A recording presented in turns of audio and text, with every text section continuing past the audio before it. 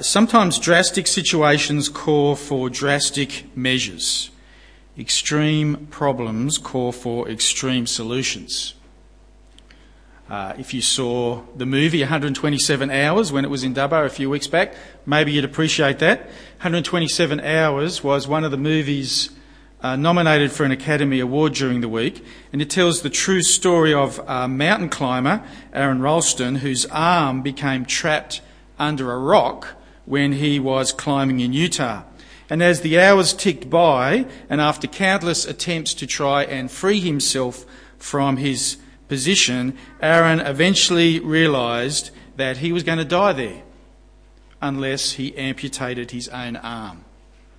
And so after 5 days of being trapped under this rock, he finally gathered the willpower and the brute strength to firstly snap his forearm against the rock and then cut it off with a dull knife. It is a remarkable story.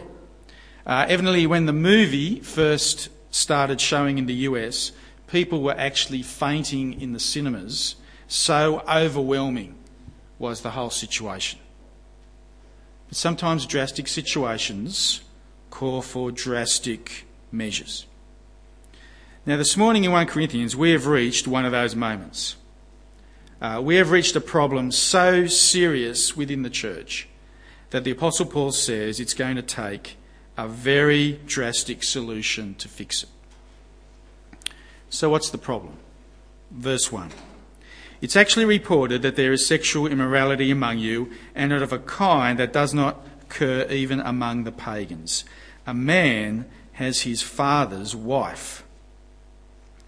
Now, this verse marks a bit of a shift in the letter. If you've been with us the last few weeks, you realise that up until now, the whole letter has been given over to the problem of factions and divisions within the church.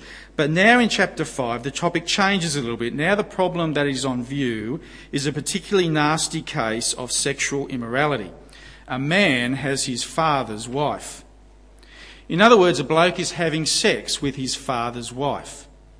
Now, one assumes that the woman in question is his stepmother and not his biological mother.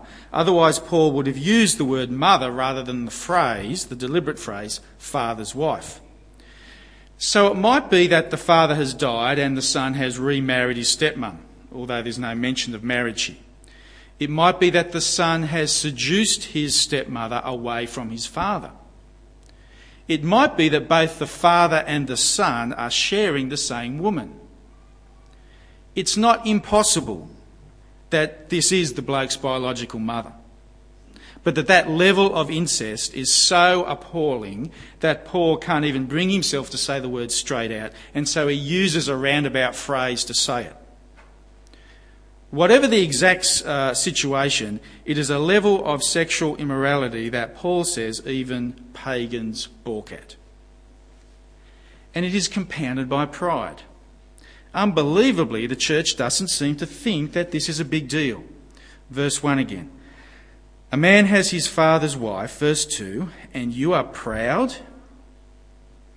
Now, this is so warped, friends, that it begs belief, really. It is sickening.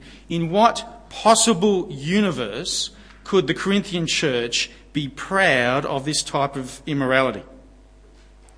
Well, it's worth noting that Paul does say that, and you are proud, not and you are proud of it. And so it could be that the church isn't so much proud of the immoral act as they are proud of the particular person who's performing the act, and therefore they're willing to ignore it. Perhaps this is one of the guys who has been mentioned in the previous chapter. Perhaps this is one of the men in the church who they are taking pride in over and against others. Maybe he's a high flyer. Maybe he's got a high public profile in the community. And so even though they know about the sin, they're willing to overlook it. It would not be the first time a church has swept things under the carpet so as to protect a high profile person. Maybe that's what's going on here. Paul is disgusted. This is an appalling problem. And therefore it's going to need a drastic solution. Verse 2. Shouldn't you rather have been filled with grief and have put out of your fellowship the man who did this? Paul wants the bloke kicked out of the church. In verse 4, he describes it as, "When you are assembled in the name of our Lord Jesus and I am with you in spirit and the power of our Lord Jesus is present, hand this man over to Satan." Now that phrase, handing him over to Satan, it's a little tricky to understand, but in the New Testament you see the world outside of God's church, the world out there was seen as the realm of Satan. And so to be expelled from Christ's household, to not be allowed to join in with your other brothers and sisters in Christ when they assemble together like this morning as God's church, that is to be delivered out into the realm of Satan. To hand him over to Satan is to therefore say, look, your sin is so serious you have no place in gathering with us. Go out into Satan's world. That's where your behaviour is more in keeping. It's a strong thing to say. Drastic situations can call for drastic measures. Mind you, having said that, just how drastic this solution is, I don't know, maybe it's lost a little on us nowadays because of how we seem to so undervalue the privilege of getting together with other Christians. I mean, think about it. Here is Paul wanting to punish an unspeakable sin which even non-Christians would balk at. And so here he is, handing out the worst possible discipline that he can think of actually not letting someone join in on their public meetings of the church. And yet nowadays, that's exactly what people choose to do. Because you can't be bothered organising the week enough. Because because we're just feeling tired. Because another more attractive option comes up. So often we actively choose to not come along here. How messed up must our values be? How hopelessly must we underestimate what is happening here this morning? For the Apostle Paul, not being here this morning, that is the most drastic, last resort discipline he can think of. Yet we hardly think twice of doing it. Friends, to be here this morning is a rich privilege. We gather as God's people. To be expelled from meeting with other Christians in your church, that is a drastic punishment. The Apostle Paul realises that, even if some of us may not. And so he now goes on to give 3 reasons for doing it. Here are 3 reasons why such an extreme solution is warranted. Reason number 1, it is so the person in question might be saved. Verse 5 again. Hand this man over to Satan so that the sinful nature may be destroyed and his spirit saved on the day of the Lord. The first reason given for putting this fellow out of the public fellowship is so that he might be saved on the day of the Lord. In other words, it's hope that through such a drastic punishment, it's hope that the guy will be shocked back into his senses, that hopefully he'll repent, hopefully he'll stop his sin, hopefully he'll return to Jesus, hopefully his spirit will be saved. Now, this is a good lesson to bear in mind because it helps us to understand the tone of the passage. Okay, because please, here we are, we've got a chapter all about kicking a guy out of the church. Please don't misinterpret the tone of this chapter as one of hard-heartedness or unfeeling or ruthless or heavy-handedness or heartlessness. That's not the mood of this chapter at all. The primary motive here is love. The very first reason Paul gives for doing this is so that the guy might be saved. Indeed, remember from verse 2, this is all done in a sense of grief and sadness. There is a very real sense in which Paul doesn't want to have to be doing this. I remember a close friend of ours once telling us that one of her most vivid memories from childhood are the times when her dad disciplined her by actually smacking her. And her memory was sitting in her bedroom, feeling a little sore from the smacking, but even more, the memory she had was hearing her dad crying in the next room because he'd had to hit his little girl and he hated doing it. That's the tone of this chapter. No one is enjoying this. But sometimes love has to do hard things, especially when the stakes involved are whether or not someone's going to be saved on the day of the Lord. But Paul goes on. there's a second reason for this drastic action. It's not just for the sake of the immoral man himself, it's for the sake of the others in the church as well. Verse 6. Your boasting is not good. Don't you know that a little yeast works through the whole batch of dough? Okay, now Paul here is speaking of yeast working through the whole batch of dough in the same way that we might talk about one bad apple spoiling the bunch. Because think about it. If this guy is sleeping with his stepmother and everyone knows about it and nothing is done about it, what is that saying? Is that saying that the church thinks it's okay to do this sort of stuff? Well, the next thing you'll know, someone else will start doing it. No, to make it absolutely clear that this sort of immorality is not okay for the sake of others, as well as for the sake of the guy himself, he needs to be removed. Now, friends, look, I'm actually wondering whether it's exactly this second reason. I'm wondering whether that's why Paul is going for such a public form of discipline in this instance. Because, there's lots of other more discreet, less obvious forms of church discipline that aren't as public, but which nevertheless might help the guy wake up to his senses. But in this particular case, because the church has remained silent, and there's ambiguity as to whether or not the church actually condones it, because of that ambiguity, it seems as if that's why he's going especially for this public form of discipline. It serves to show beyond doubt that this sort of stuff is not okay. It's the one bad apple principle in one sense, for the sake of others. Or as Paul puts it, it's the old yeast principle. And as the passage goes on, it becomes obvious as to why he's chosen yeast as his illustration and not bad apples. Verse 7. Get rid of the old yeast so that you may have a new batch without yeast, as you really are. For Christ, our Passover lamb, has been sacrificed. Now that mention of Christ being our Passover lamb, that shows that in all this mention of yeast, he's not actually just plucking an illustration at random. He's actually tapping into an Old Testament event of the Passover. Remember the Passover? That was back in Exodus. That was when God sent the Passover plague against Egypt so as to rescue his people from slavery. And in the lead up to the Passover, the Israelites held a feast of unleavened bread in which they would get rid of all the yeast out of their homes. And they would get rid of the yeast out of their homes as a symbol of them distancing themselves from Egypt. It was a symbol of them being so eager to get away and out of Egypt as God's rescued people that they wouldn't even have time for the bread to rise. And Paul here is tapping into that and saying that putting this guy out of the church is the equivalent of an Israelite putting yeast out of their homes at the time of Passover. Do it to show that you are eager to be God's people. Do it to show that you want to distance yourself from sin. Because you have been distanced from sin. Christ, your Passover lamb, has been sacrificed so as to make them the church of God. And so, verse 7, they need to remove this guy and be as you really are.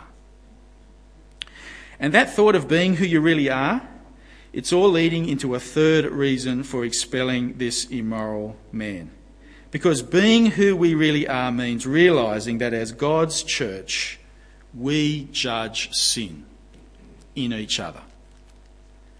Chapter 5, verse 12. What business is of mine to judge those outside the church? Are you not to judge those inside? God will judge those outside. Expel the wicked man from among you. Now, do you see Paul's point here? He's telling the Corinthians that they should expel this wicked man because, 1, for his sake, 2, for the sake of others so that they'll know it's wrong. And here, 3, as God's church, we are in the business of judging each other. We're not in the business of moralising to those outside the church. We are in the business of judging sin within each other. In fact, chapter 6, verse 1, if any of you has a dispute with one another, dare he take it before the ungodly for judgment instead of before the saints. Don't you know that the saints will judge the world? And if you judge the world, are you not competent to judge trivial cases? Now, friends, don't be put off by the fact that we've now jumped into chapter 6, as if, the chapter break shows that he's changing topic. It's not a change in topic at all. He's still dealing with this issue of sexual immorality. In fact, if you scan across quickly to the end of chapter 6, you'll see that he's still talking about it right to the end of the chapter. We'll have more to say about it next week. He hasn't changed topic. He's simply moving deeper into his third reason for expelling the wicked bloke. The reason being now that of course you should be disciplining this immoral fellow, because haven't you woken up to the fact that as saints of God you will be involved in judging the world? Verse 3 of chapter 6, do you not know that we will judge angels? How much more the things of this life? Now, these are tantalising verses. Usually the Bible talks about Jesus being the judge of the world at the last day, but here we're told somehow as Christians we also will be involved in that judgment. I'm not sure how. I wish I could say more. I don't think I can. It might be related to what Jesus says about how people will be judged by him based on how they have treated us. You know, in Matthew he talks about whoever did not do for the least of mine, they did not do for me, that sort of stuff. Maybe we'll have a part to play in the judgment of the world because people will be implicated in the way that they've treated us as Christians. Not sure. Maybe it's a lot more than that. I'm not sure. Whatever the specifics, Paul's big point here is very clear. We will be involved in judgment. We will sit somehow on God's court. And the punchline for the Corinthians here is, guys, if we will have that sort of awesome responsibility, why on earth are you not disciplining the immoral guy within your own church? We have a role as judges of sin. And look, it's into this context that you get all these verses about taking other Christians to court. Because it seems that in the Corinthian church, different people were suing one another. And Paul drops it into the conversation here because of the massive irony of it all. That here they are, a group of people who will judge the world, and yet on the one hand there's this blatantly immoral guy within the church who they refuse to judge. Plus, even when they have relatively trivial cases, they still refuse to judge and they take those cases to people outside the church. And he's massively frustrated by it. Verse 3. Do you not know that you will judge angels? How much more the things of this life? Therefore, if you have disputes about such matters, appoint as judges even men of little account in the church. I say this to shame you. Is it possible there is nobody among you wise enough to judge a dispute between believers? You're feeling the frustration. Guys, you will judge the world, in one sense, whatever that means. But if that's the case, what are you doing getting people from outside the church to judge even trivial cases within the church? And more to the point, remember the context, what on earth are you doing not judging really serious sin like that bloke who's having his father's wife? Now, do you see the flow of ideas that's happening in this section? I'm labouring the point a little bit because this passage in the beginning of chapter 6, sometimes it's sort of used as a blanket statement to say that you must never, ever, ever take any Christian to court. That is not the thrust of the verses. Okay? The overall focus and context of the passage is the massive irony of what's involved, that this church are going to be saints who will judge the world, yet they refuse to exercise that role. Not only with trivial cases, but especially with this guy who's having his father's wife. Now, I realise that might raise a whole lot of questions about whether or not there is ever a place to take a Christian to court. And we can chat about that over morning tea or in the growth group. That'll be a good chance. For now, though, please don't miss the big issues at play here. The big issue is sexual immorality. And in particularly, a blatant, scandalous case of it. A case which up until now, the church has been silent over. And from go to woe, Paul has been saying you need to discipline the guy. You need, in this case, to put him out of your fellowship. Why? Well, firstly, to try and save the guy, help him wake up to himself. Secondly, so it won't corrupt others in the church and lead them away from being who they really are. And thirdly, speaking of who you really are, we Christians have a role to play in judgment. We take sin seriously and we discipline each other when it's needed. We take sin seriously and we discipline each other when it's needed. we take sin seriously and we discipline each other when it's needed. And maybe that's the lesson that would be good for us to take away with this morning. We take sin seriously and we discipline each other when it's needed. And look, I know sexual immorality is especially the sin at the heart of this section. And next Sunday we will sort of zero down a little bit more on that as a specific sin. But there's also a place here for speaking more broadly about sin. I mean, in chapter 5, verse 11, the passage itself broadens out to talk about greed and drunkenness and slander. So I think there's a place for broadening it out to speak of sin in general. That we take sin seriously. We take sin seriously. We together take sin seriously. Because that's the thing about this passage. There's a very big group ownership of the things running through here. This chapter is not about you and I personally dealing with our own sin in private. That certainly has its place. But this is a passage more about a church family who's in things together.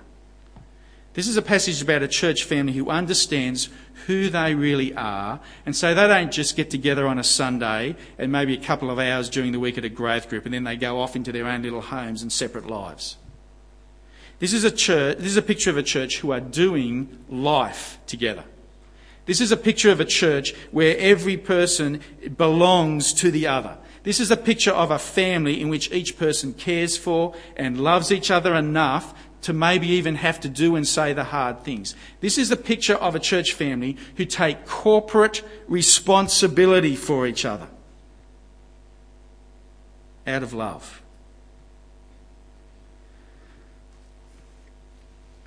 See, how do you react when you are confronted with the sin of another Christian? Has there even been times when you have heard of another brother or sister in Christ, maybe even another Christian within this church? Has there been times when you have heard of someone who is struggling with a sin or maybe even actively embracing a particular sin? How have you reacted? What did you think? How did you feel?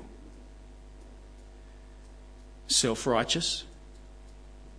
I'd never do that. Disbelieving? I can't believe they did that. Malicious? I can't wait to tell others they did that. Indifferent? I don't really care they did that. In this passage, God is telling us we should feel grief. Oh man, they've done that. How can I help? How can I make sure they'll be saved on the day of the Lord?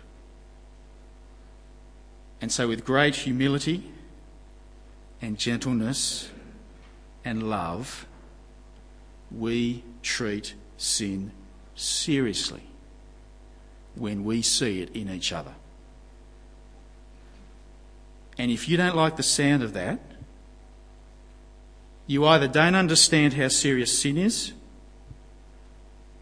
or you don't understand who a church really is. Let's pray.